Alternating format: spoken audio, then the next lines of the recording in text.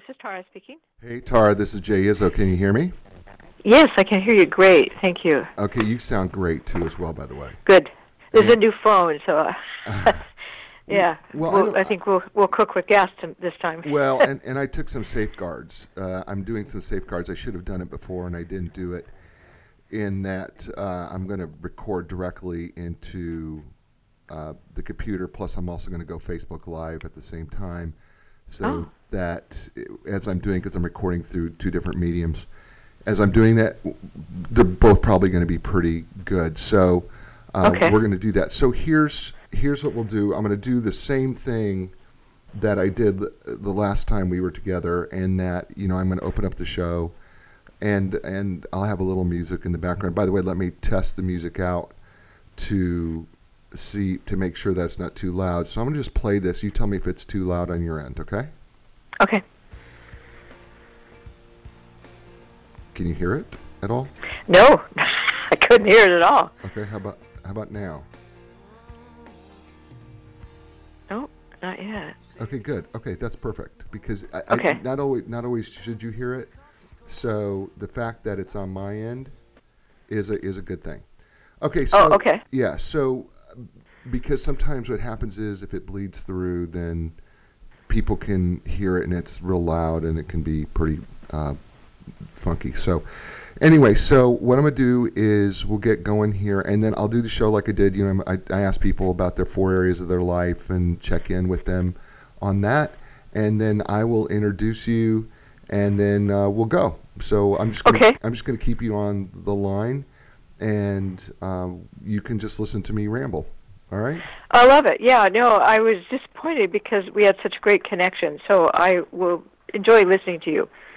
Well, this is going to be even better because the connection's even going to be better, and I'm thrilled because everything is being done in house, and instead of me being somewhere in the middle of Kansas and then shot back to me, and so Okay. everything's going to be here. Okay, so Okay. we're gonna go in 3, 2, 1.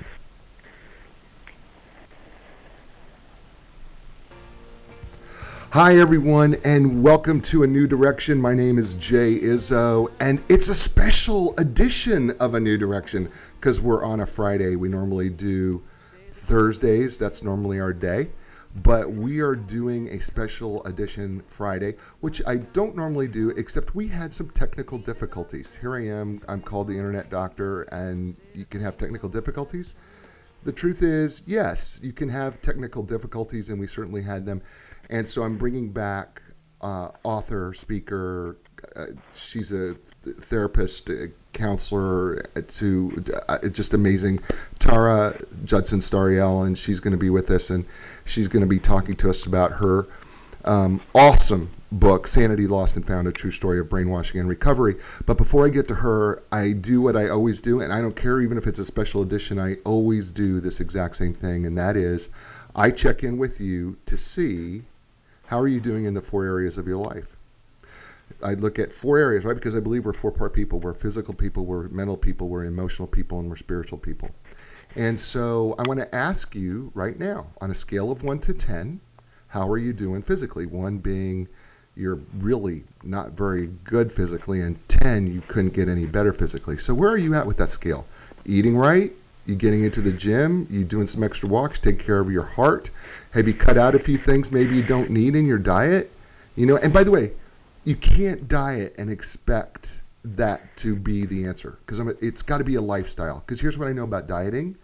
You're going to get off a diet because that's what we do, right? It's called a diet because you get to a point and then you don't diet anymore. That we all do it. And then we wonder, why did we gain back the weight? Because you stopped dieting. But if you make a lifestyle change, that's when things can be permanent. So, and by the way, I know you can't do it all at once, so do it in little pieces, right? I talk about baby steps all the time.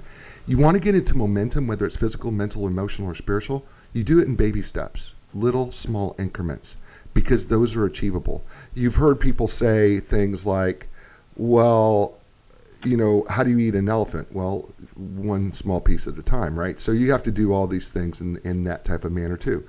So how are you doing physically on a scale 1 to 10? 2, how are you doing mentally? Are you doing things to expand your mind? Are you doing things grow both sides of your brain. The right side is the creative side, the left side is the logical side. What are you doing in order to make sure that your brain is expanding and growing and doing?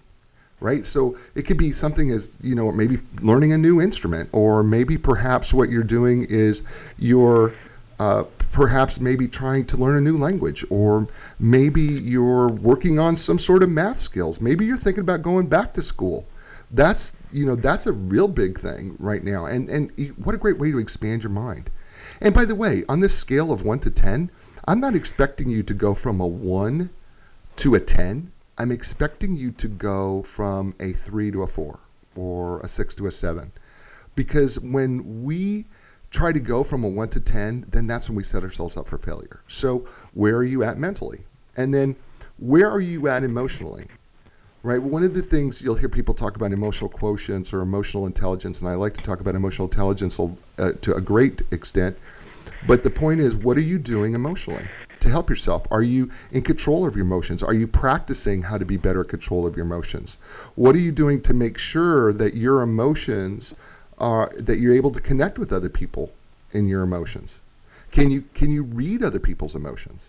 Do little things get to you? Or are you able to go ahead and be able to pull it back? So I want to check in with yourself emotionally, right? Because the truth of the matter is, the better that you can control your emotions and the better that you can understand other people's emotions, the better person that you're going to be. And you're going to be more successful in whatever you do, whether it's your life or your marriage or your relationships or your career, whatever it may be. That emotional component is extraordinarily important to you to develop over time. Because when I hear people say, well, I can't control my emotions, yes, you can. Your emotions don't control you, you control your emotions. But we have to be very intentional about that process and how we're going to do that. And then finally, on the scale of 1 to 10, where are you at spiritually? And spiritually is just really anything that you connect to outside of yourself. Where do you connect outside of yourself? Do you connect to God? Do you connect to nature? How do you connect? Because there's a lot of things in this world we can't explain through science. And our eyes deceive us all the time, and things just happen around us. I often say we put our faith in something, and it's usually in something that we really can't see, but we do put our faith in something, and we have a belief system that challenges us, and that we go, this is our belief system, and this is how I'm going to believe, and we put faith in that. And if it is God, how is that relationship going? Have you distanced yourself from it? Have you been able to connect into it? Have you tapped into it? Because those are just important areas. So check in with yourself. I hope you will, because if you do this on a regular basis, it'll help you get to that next level and that next step.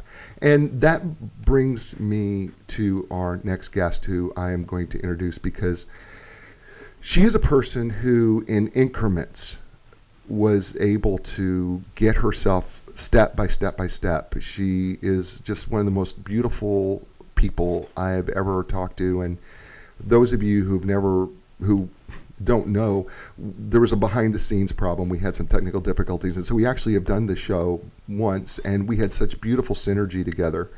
Tarra and I did, and there was a fear that perhaps maybe we would lose that synergy. But you know what? I believe that I call her friend, because I feel like I've known the most intimate parts of her. And so I'm going to just do the introduction that our friend Richard Kurtz writes, because I belong to the same publicist as she does. So in some way or another, we're all vulnerable. And far too often, our vulnerability leads to abuse and subjugation when we either give up our personal power or have it taken away from us. Tarra, Judson, Stariell is with us on the show to talk about the ways in which we can be manipulated and how we can take back our power.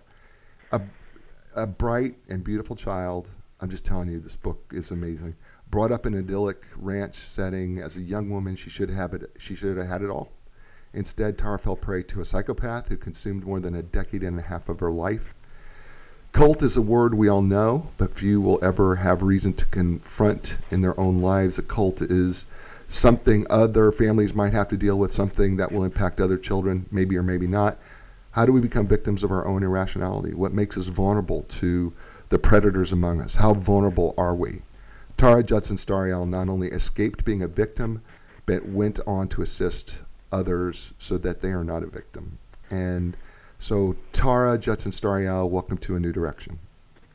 Thank you, Jay. Thank you very much. It's an honor to be here again. Thank you. Yeah, and you know what? I am so glad that we're doing this again because I enjoyed the first time we did this actually so much. Me too. And Yeah. I because I enjoyed the book, but more so than that, getting to talk with you and just how I love people's stories when they overcome, right? But Thank you. Yeah. you're just a sweet. You have a sweet heart. You have just a sweet demeanor, and Thank you you. are so positive. And because I'm going to tell you something. I've been around wounded animals. You and I both have. We've been around them Yes. as we're farm kids, and as farm kids, we've been around wounded animals, and we Yep. see what that can happen to them. We've seen abused animals and how they sometimes don't recover, or it takes just forever to do that.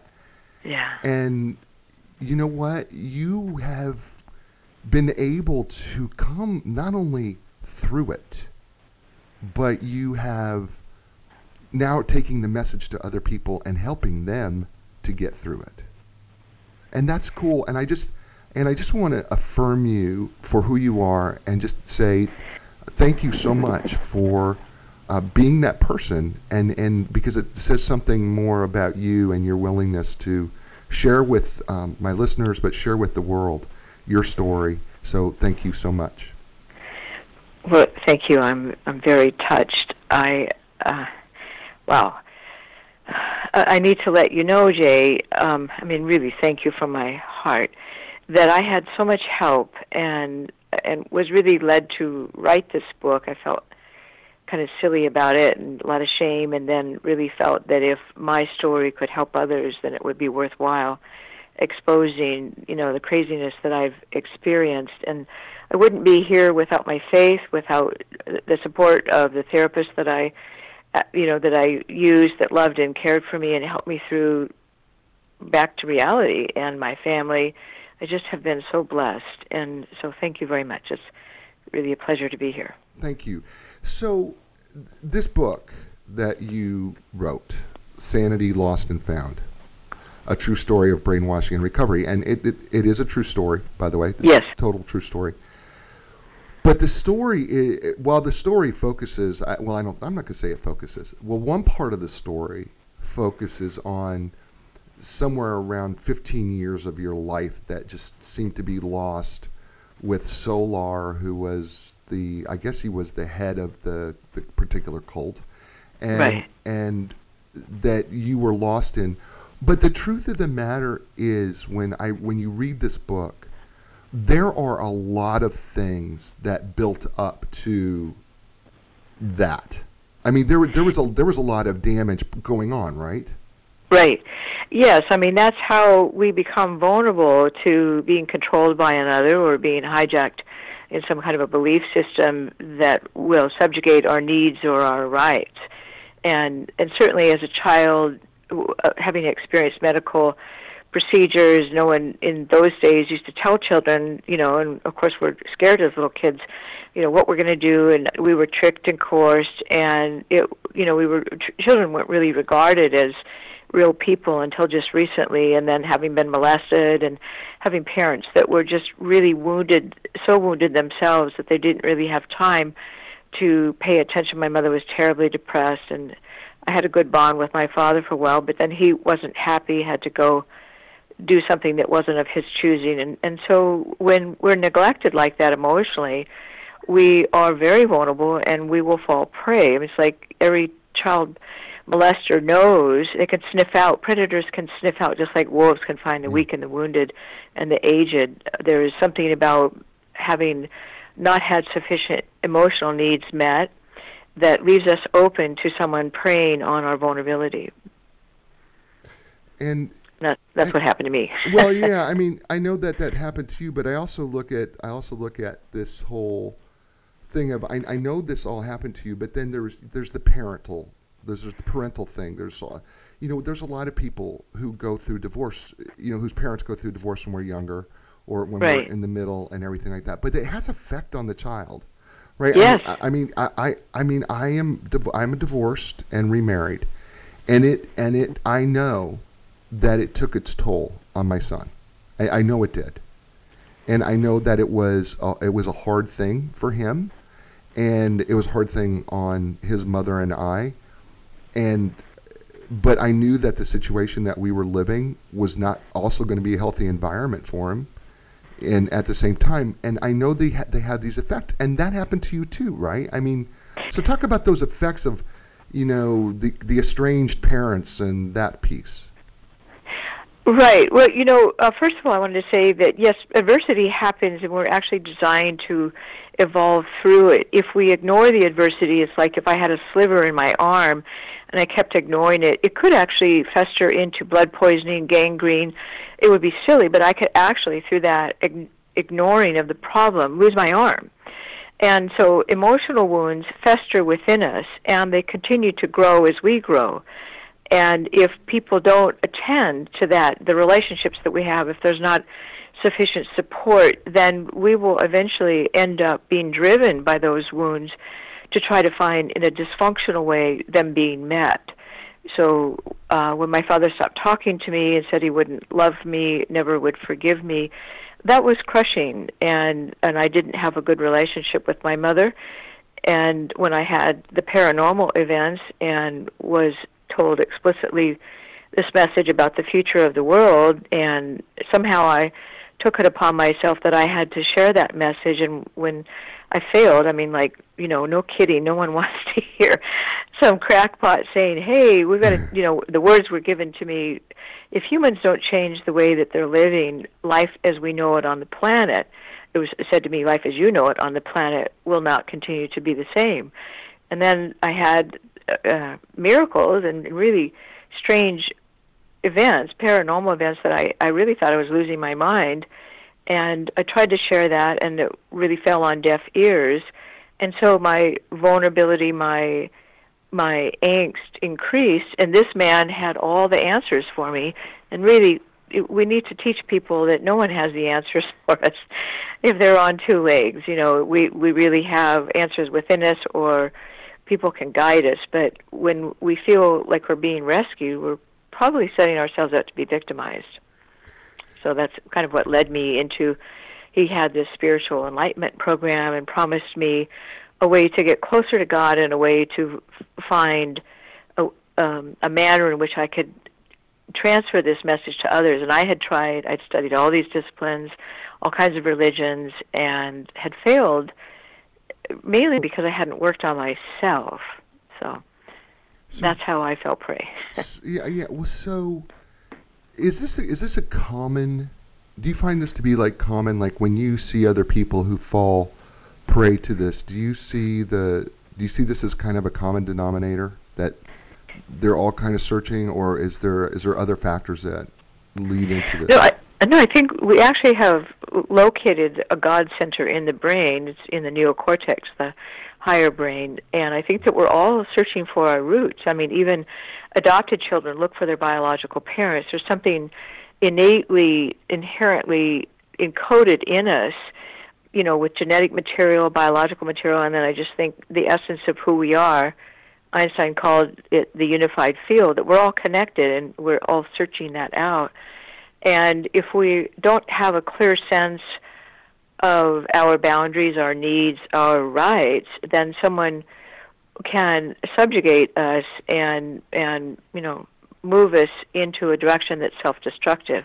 Anybody who's shame-based, who has been violated or has had their rights neglected or rejected, someone from extreme poverty where there wasn't enough love, a prejudice situation where people decide that one group is better than the other. All of this rejection causes a deep sense of unworthiness and a person not being good enough, where in fact we're all basically the same. And yet when the dominant culture subjugates a person emotionally or actually physically or mentally or spiritually, then we become doubtful of our own worth, and that's where we're again vulnerable to the outside influences of another. And it does happen all the time in marriages, partnerships, in groups, religions. It's kind of the way of human beings to learn how to find truth within, and then to accept that not everybody shares that truth or is going to honor us, and we need to just take a step away from those people who aren't able to respect us. That's powerful, but is it easier said than done? Yes, of course. I mean, because, like, I mean, I think one of the things that I concern myself with, and I don't worry about it, but I do concern myself because I concern myself with people who are vulnerable. And I know that when bad things happen to good people, right, and when they do, or bad things happen to anybody, that what happens is, if there's a history of continuous bad things just happening over and over again, and it's not brought on by themselves, right? I mean, like your relationship with your dad. Your dad, was not exactly the person who was going to affirm you, and he also didn't forgive you, early on. And so those are bad things that happened that you didn't ask for.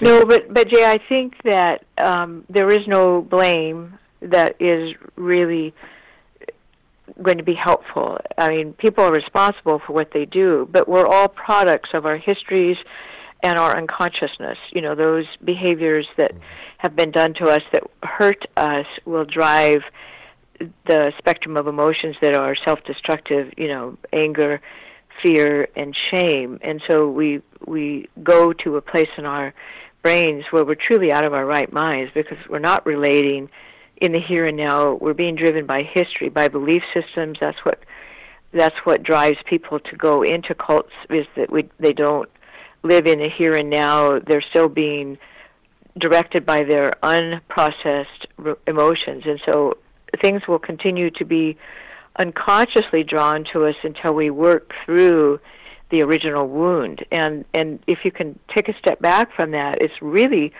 movement towards balance. Like, all the planets stay on their axis. Gravity doesn't make exceptions. It doesn't matter who you are, how much money you have. Gravity's not listening to that. So that's the inherent balance, and that's nature, and we're not exempt from it. We kind of think we're special, and that we are. But we're moving towards balance, too, and emotional balance is so necessary. So if it takes, I think we get the little tap on the shoulder, maybe the whisper in the ear first, a little tap on the shoulder, and then maybe a rap on the back, and then, if we wait till the 2x4 or the freight train version, it's really wake-up time, and that's what it took me. I did the freight train version. So I wrote that book in hopes that people will slow down and pause and reflect on what they're doing, who they're giving their personal power and time and energy to, and to what, and does it serve them, or is it involved in the shame, blame, rage, judgment game? So. And by the way, we're talking to Tarra Judson Stariell. She's author of the book Sanity, Lost and Found, A True Story of Brainwashing and Recovery. And you can get it Kindle, paperback. Go to your bookstore, ask them if they don't have it on the shelf. It's available. It's just a fabulous, fabulous read. I got so engrossed into your life. I felt like I was living your life with you, and it was I was getting mad at times. Yes. I was getting because that's important, because we want to be we want to be mad and make that other person wrong. Well, yeah. Well, not only was I angry that they were wrong, I wanted to do something about it. I mean, there was a part of me when we first talked. There was a part of me that literally was shaking with anger. Because I was like, okay, if she's not going to be able to take vengeance for her, then I'm going to, because I'm gonna have to open up a big old can of good old country whoopings, and I'm gonna have to handle this, because It just made me angry. Yeah. And I don't know how that translated to you. Did you experience the anger? I mean, were you experiencing anger after? Did you get that? No, with you, no. I take it as empathy. I mean, because as I exposed in my book, I went through a time of raging. I didn't know that it was rage, Mm. but I was filled with hatred. And there isn't one of us who hasn't been unjustly treated, and that pokes at that. But I think that, like Gandhi said, an eye for an eye and the whole world will be blind. There needs to be a better way for us to deal with the injustices, or, we just are going to perpetuate beating up one another emotionally, physically, or otherwise. And so, yes, what was done was so unfair, so heinous, so Right. hideous, and yet the necessary part that is important to recognize is that I put myself there, whether it was consciously or unconsciously. Sometimes I consciously went back into the bowels of hell, thinking that mission was more important than my well-being, and that's what we do. We sacrifice ourselves, and people hurt themselves because they hate what's been done to their body if they've, say, been raped or abused, not recognizing that they're not in their right minds. They're not relating to the here and now reality. And I couldn't do that because I was so locked into this belief that I had to do that. And once I was out of it, I hated him. Mm. I mean, I wanted to kill the guy. And that behavior directed me, to doing some silly things that I wrote about. And then I started, through the wisdom of others, recognizing that, well, wait a minute, being filled with hatred is just like eating poison, expecting the other to die. And I started studying, a spiritual path called the Course in Miracles, about teaching about forgiveness. And I found out I had to go through the emotions first, but how empowering it was to not let what this man had done to me control me in my life, in my emotions, in my physical being. And I tell you, that was amazing. And so I think that's really an act of courage that we need to entertain and look at. Not always easy, but it's certainly worthwhile. That's beautiful. We're talking with Tarra Judson Stariell here on A New Direction. And she also, if you go to the Center for Self-Discovery.com, you will be able to see a picture of the lovely and talented Tarra, and she's right there. And she is a marriage and family therapist, and licensed in the state of California, of course. And she's a somatic therapist as well. And her clientele includes adolescents, individuals, couples, and families. And I got to ask you a question about this whole cult thing, because is there a progression, like, and when I mean that is like, okay, I know you're vulnerable. So you're vulnerable and you're looking and you're searching and you're trying to find something that you can that you can kind of relate to, or that can fill your soul or fill you mentally and emotionally and maybe even physically. And Hmm.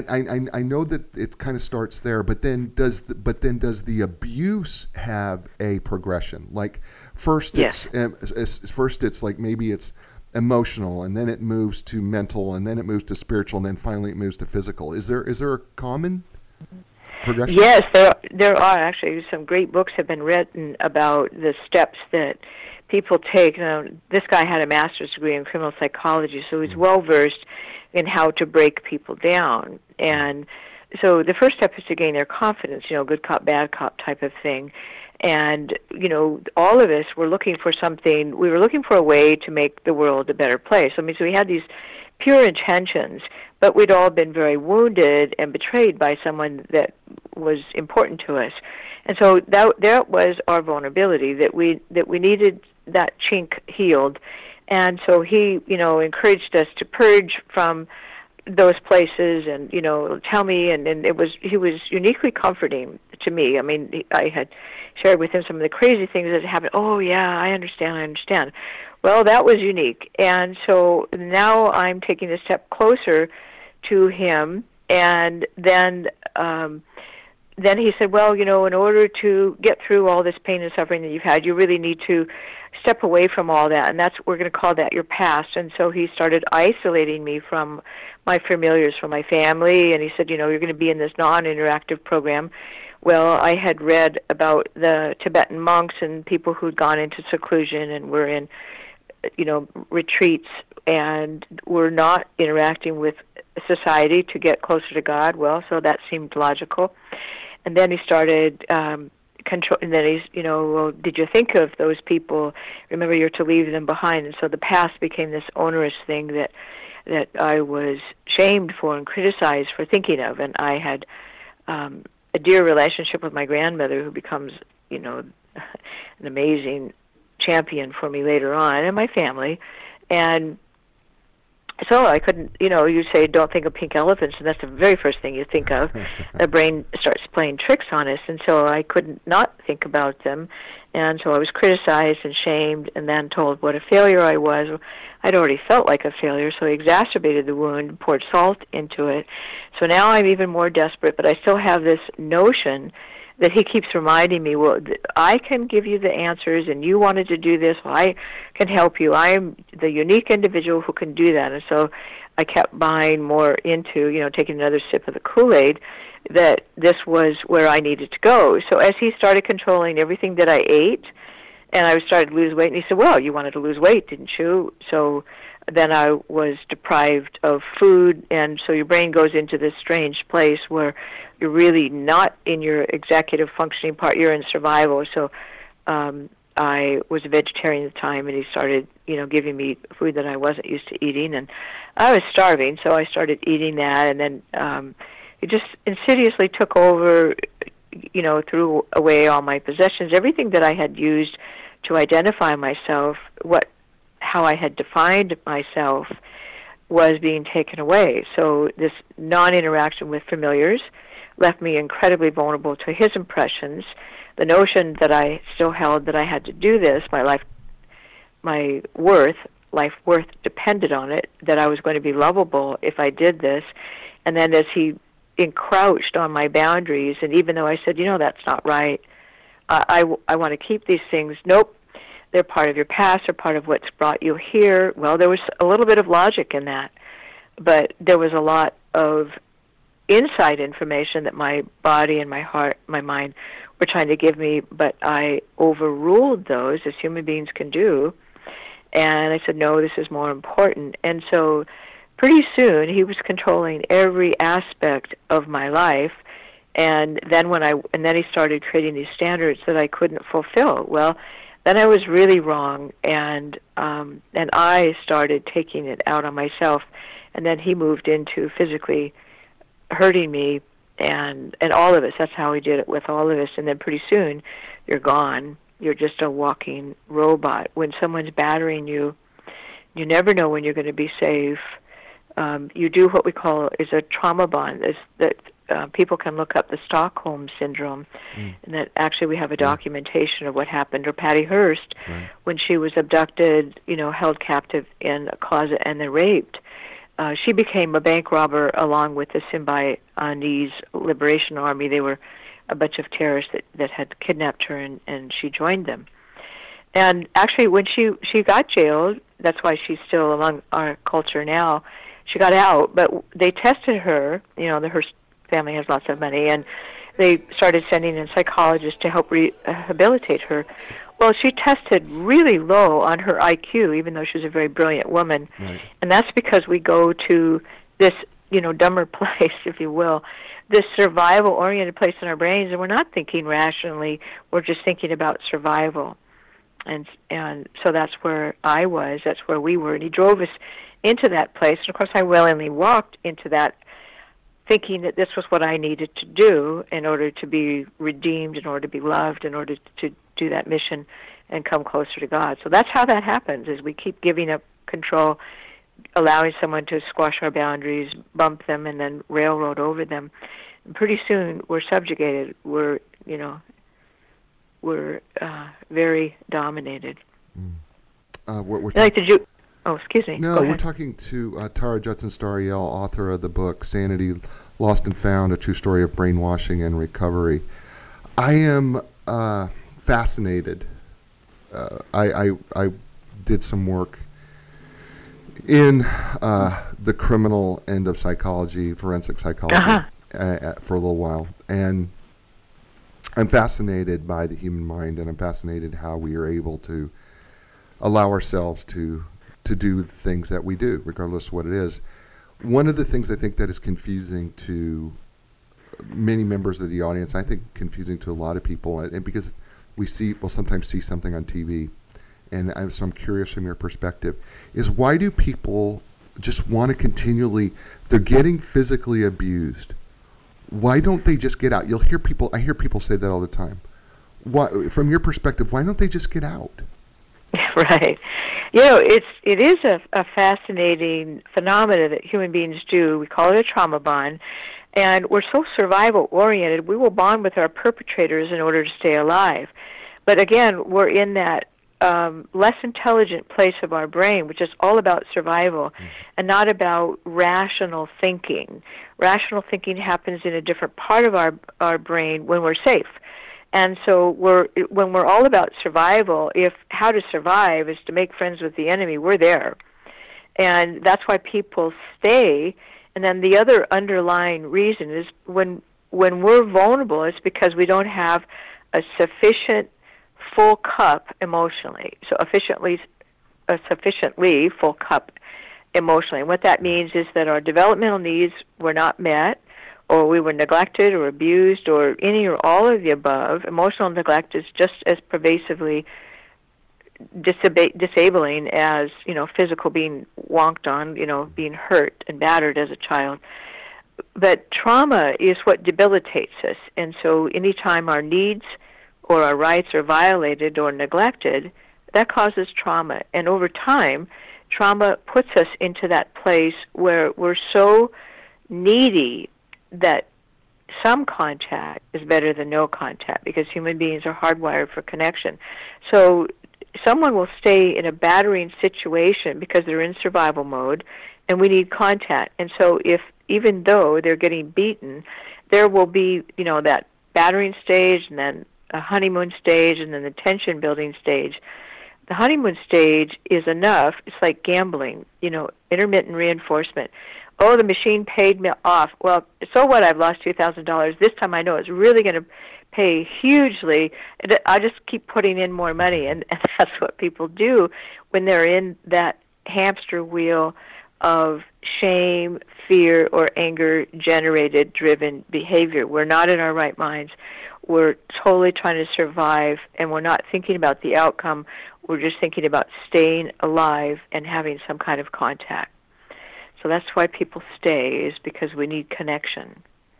And I get that, and I get that we do, and I can certainly see that. And the Stockholm syndrome, which is we talk about that in Introduction to Psychology, because it's one of those fun things to kind of talk about as an intro class. But I think I don't think people really grasp just how, because people, we want to believe that we're the exception to the rule, right? I mean, we want to believe that, oh no, we don't conform, or there's no way they could make us do, no way can make me do that, right? And yet what you portray in this book is, hold it here, you were a farm girl, okay? You were a farm kid.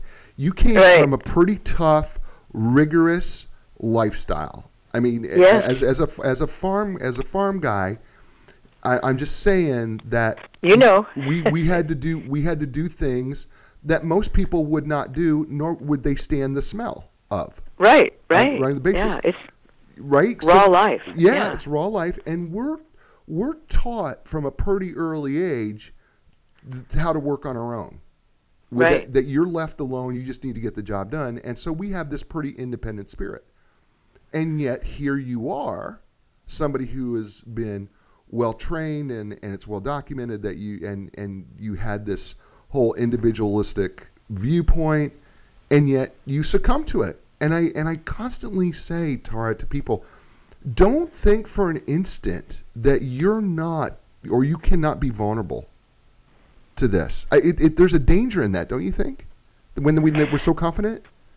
Yes, because we're not looking at the warning signs. We're not asking ourselves, we're so distracted in this culture that we don't realize it. And that's the insidious part of being taken advantage of, losing your rights, giving up your autonomy. It just becomes normalized. Lemmings don't stop and ask themselves, why are we rushing off the cliff? They just do it. And they join in because they have this shared common bond. Well, Maslow decided that we need safety first, and we need to belong. So if the group you belong to is doing something that you don't like, your safety is at risk. And so if that's really an important deal, then you override that. And George Orwell wrote about that, and we're seeing a lot of that in the world now, where the Germans exterminated Germans. They didn't ask, well, are you okay with this? They thought they were doing the Jewish people and everybody else they obliterated a favor. Why? Because they decided that the people who held the money and who were different were their problem. They didn't question it. You see, they had this higher ideal. Well, they were starving. I mean, it was a real time of need. And they bought into that, slavery, all this subjugation. When the people went all throughout South America, they thought they were God's chosen and they had the right to do this. I mean, we trick ourselves constantly that we have the right to destroy or take over another's rights, and we forget that we don't have that right.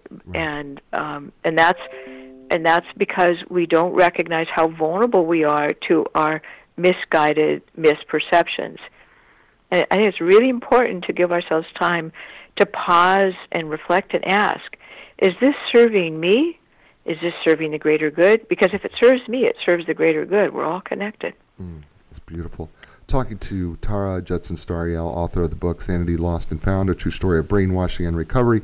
She also is a therapist at the Center for Self-Discovery. You can go to check more about what she does and how she does it. You can go to the centerforselfdiscovery.com, and she's available, and she is so candid and honest. This book is simply one of those books that you will get lost in because there are so many different characters in this book, from your dad to your brother Bruce to the first marriage and going over to South America, and you were doing what you thought was the greatest thing in the world, and your grandmother, who lives to 106, by the way, in the book, which is it just a fast almost 4 months shy of 4 months of 106, and then getting lost in this cult with Solar. I don't want to make fun of this, okay, because I certainly don't.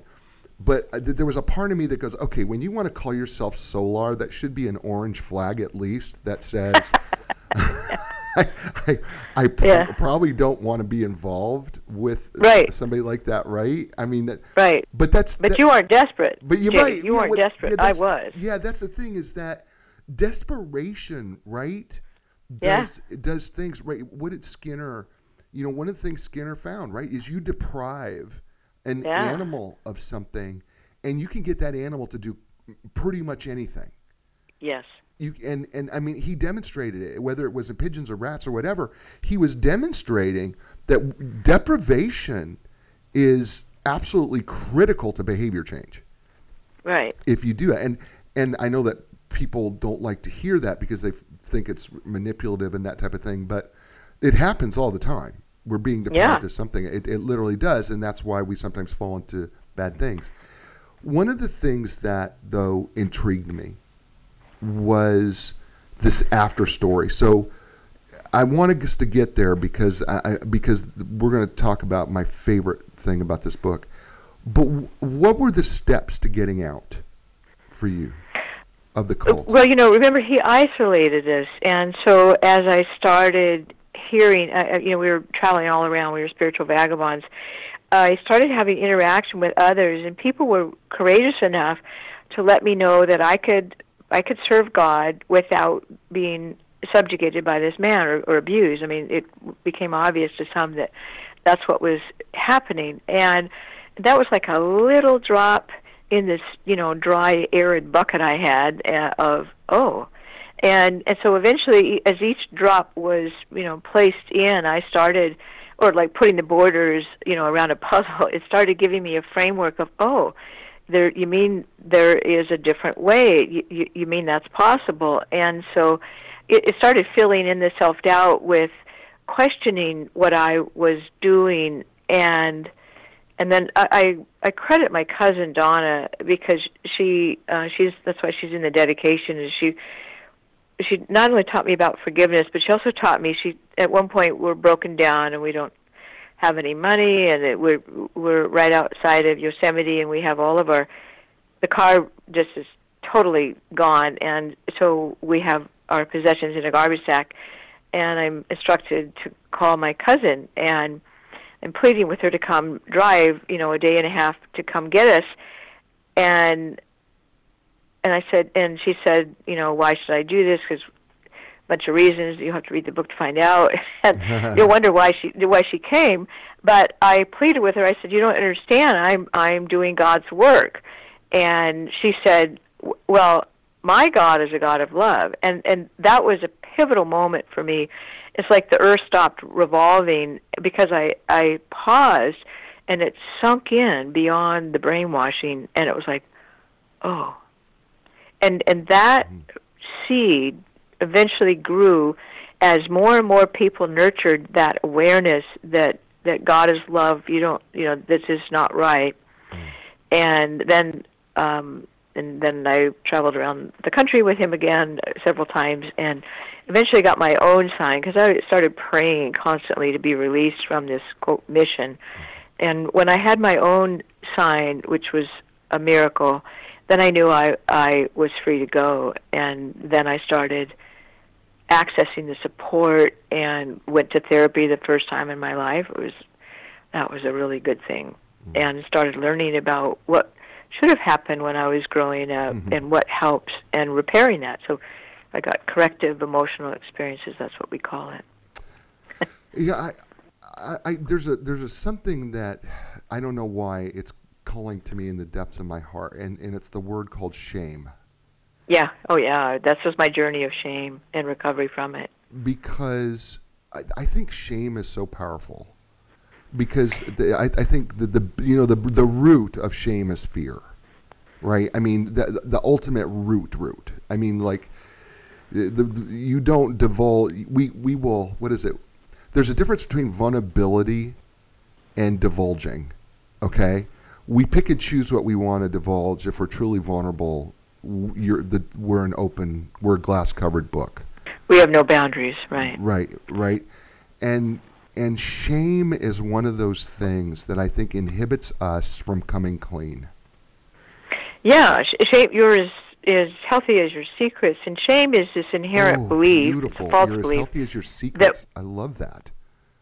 That we're unworthy. Shame drives in this deeply encoded neurological message: I'm unworthy, and that's why people kill themselves, is because deep at their core they're shame-based. That fuels all addiction, all self-destructive behavior, because on top of the truth of who we are, that we're love, is this rejection, this hurt, this abuse, and that's called shame. Because we feel this happened to us because we're unworthy, especially as children. They blame themselves for everything negative that happens until that's healed. But see, it can be healed. Right. But it's just, I just find shame to be such a brutal part of us. It's toxic. It is so toxic, and it just inhibits us from so much freedom. Shame just inhibits us from freedom.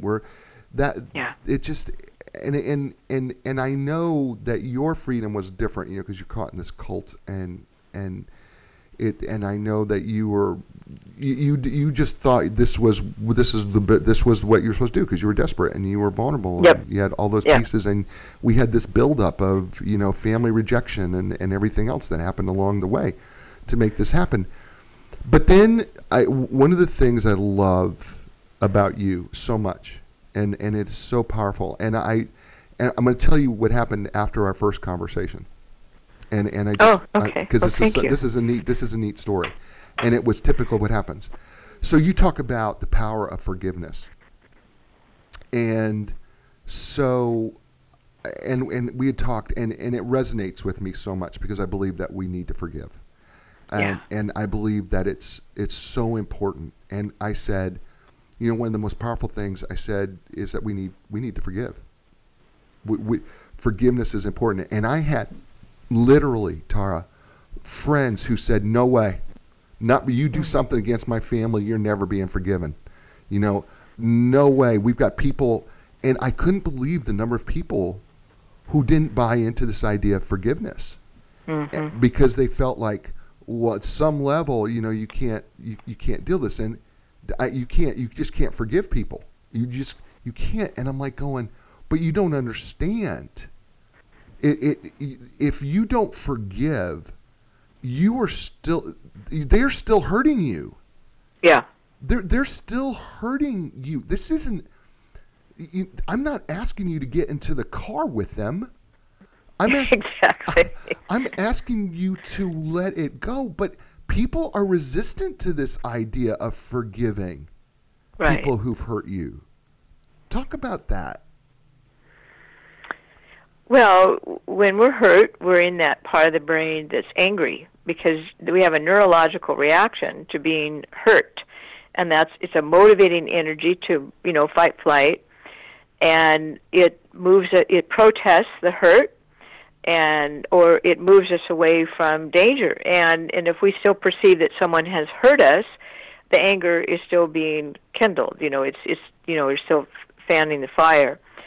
And if we recognize that people may have offended us, and they're out of their right minds when they do that, and if we continue to feel angry, we are still allowing that hurt to be there, and it's really not a hurt that hurts my being. It hurt my personality. It hurt my physical body. But if you can look at what Nietzsche used to say, said, he's deceased now, but your worst enemies are your greatest teachers. If we can learn, well, what did that, crappy thing that happened to me teach me about myself? If we look at resilience and find strength within us, in spite of what that person did, we've now taken back our power, and we recognize that in a very ironic way, they have served us. It's really weird. And most people don't like it because we'd much rather blame someone and shame them for their bad behavior, but it keeps us locked in to. The Kabbalah says that you tag yourself with them. It's what goes around comes around. So if you hate someone for what they've done, that kind of stuff is going to come back. So much better to step out of the way and let them deal with what they've done. Don't get in the car with them, like you said. You don't have to condone their behavior, but learn how our own vulnerabilities set us up to be victimized by them. Then we're stronger, we're smarter, and much wiser. So they served us. And don't they? Here's the thing. I believe firmly about forgiveness, and I agree with you every single thing that you said. And but the strength part, it requires far. I believe the stronger person is the one who can forgive, not the one who wants vengeance. Exactly. Right? Right. And because vengeance is easy. Okay. It's automatic. Yeah. Yeah, because it's kind of our default mode. Yes. When somebody does something against us or family, whatever, our default mode is I'm gonna get them back. I'm gonna take vengeance on them. I'm gonna get them. Yeah. Right. Yeah. And to be able to say, I got to forgive them, right? Or I got to forgive me. How about that one? That's ultimately where it starts. Right? I got to forgive myself, right? Because that's not always easy to do. When for some of us who look back on our past life and we go, man, I did some just terribly horrible things and I treated people awfully, and I try to make amends, and hopefully I have to those people, and that, but all of a sudden you relive those moments, right, where you go, God, Right. why did I do that, right? Because we didn't know any better. Like Maya Angelou said, when you know better, you do better. Right. Right. It says so well. Yeah, and yet forgiving ourselves can be one of the hardest things to do. But it's so important. It is Yes. so critical, right? I mean, Yes. I tell people, people who are watching the show and listening to the show, it's critical for you to forgive yourself. It just is. And then you got to forgive those people who hurt you, because they're still hurting you if you don't. Yeah, and they're ignorant, or they wouldn't have done that. And so, you really hope that they wise up and get smarter. Yeah. So, Tarra, we have just a few minutes left. So, first of all, I want to thank you. I've enjoyed this again, by the way. Me too. Thank you. It's been great. What an honor. Thank you. I've enjoyed this, and I've enjoyed this, and I love the conversation. It just flows so much easier, and I think it's because we've kind of added an hour to know each other prior. Yeah. Yeah. So it's been a little easier, I think, for me. But And me too. Thank you. But you're an amazing woman. You're an amazing Well, person. Well, you are too. Remember, if you've spotted it, you've got it. So. That's funny. Thank you. But you really are, and I love the book. The book again is entitled "Sanity: Lost and Found: A True Story of Brainwashing and Recovery." It's available Kindle. It's available paperback. Find it anywhere you get it. Certainly, you can get it at Amazon, but just ask for it. It can be found. It has an ISBN number, so you can find it, folks. Do it. And by the way, folks, this is a true story, and there is no holds bar here, because I'm just telling you. She is telling it as it is and as it happened, and it's gonna challenge every one of your emotions. It's even going to make you laugh at times. It's going to make you cry. It's going to hit every part of it. But I believe that every person will be able to relate to this book on some level. You have either been abused and didn't realize you were being abused, or you have been an abuser. And you just didn't know any better, and you didn't realize that what you were doing is you were manipulating people for your own benefit.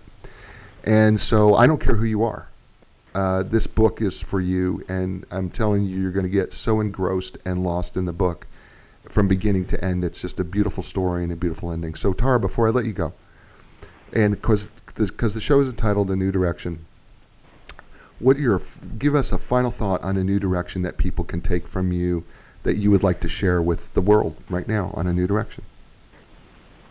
Wow. Well, I would say that all of us have this amazing truth and self within us, and if we just paused and were curious, we would be amazed at how beautiful we are at our core and our essence, no matter what we've done, no matter what we are not liking ourselves for. If we just slow down and listen, there's this amazing, amazing being in each and every one of us. And if we took the time to do that, we would weep with joy, because that's, I believe, who we truly are deep down inside. That is beautiful. Tarra? Thank you. Thank you. Jay, thank you. Thank you so much. I'm glad we got to do this. Me too. Thank you. And it sounds really good. I know it does, because I'm watching the meters in front of me. So I'm watching the meters, and I was. You don't know the studio, but this is going on Facebook Live on my channel called A New Direction. You don't know this, but my camera, there's a live camera on me, and it started like there was a spiritual thing happening where it would zoom in on my face and then go wide, and then zoom in my face and go wide. So how sweet. So people were looking at me going, I don't know what's going on with your camera, and I just said, you know what, just whatever. There's something weird happening, but it's okay, because the sound was good. And so we had a bunch of people joining us on Facebook. So I want to thank them for joining us on Facebook Live today. And of course, you're going to be able to hear this podcast with Tarra and I on iTunes and Stitcher and Spotify and TuneIn Radio, and any place that does podcasts. You're going to be able to find this podcast later. And As I tell folks all the time, you know what? Share it. This show is not meant just for you. I mean, I do want it to be for you, but it's also meant for you to share, because we all know someone who is going through something, and somebody like Tarra has so much wisdom and so much guidance, and her book can be a help, and this show can be a help to you. So please do that. Be inspired. Tarra, Judson, Stariell, you are awesome, and thank you. Thank you. It's such a pleasure and a delight and an honor, Jay. Thank you so much. All right. And you are too. Thank you so much, and I will talk with you soon. I got a feeling we're going to be talking together soon. That would be great. Thank you. Thanks. Bye now. Bye-bye. Bye-bye.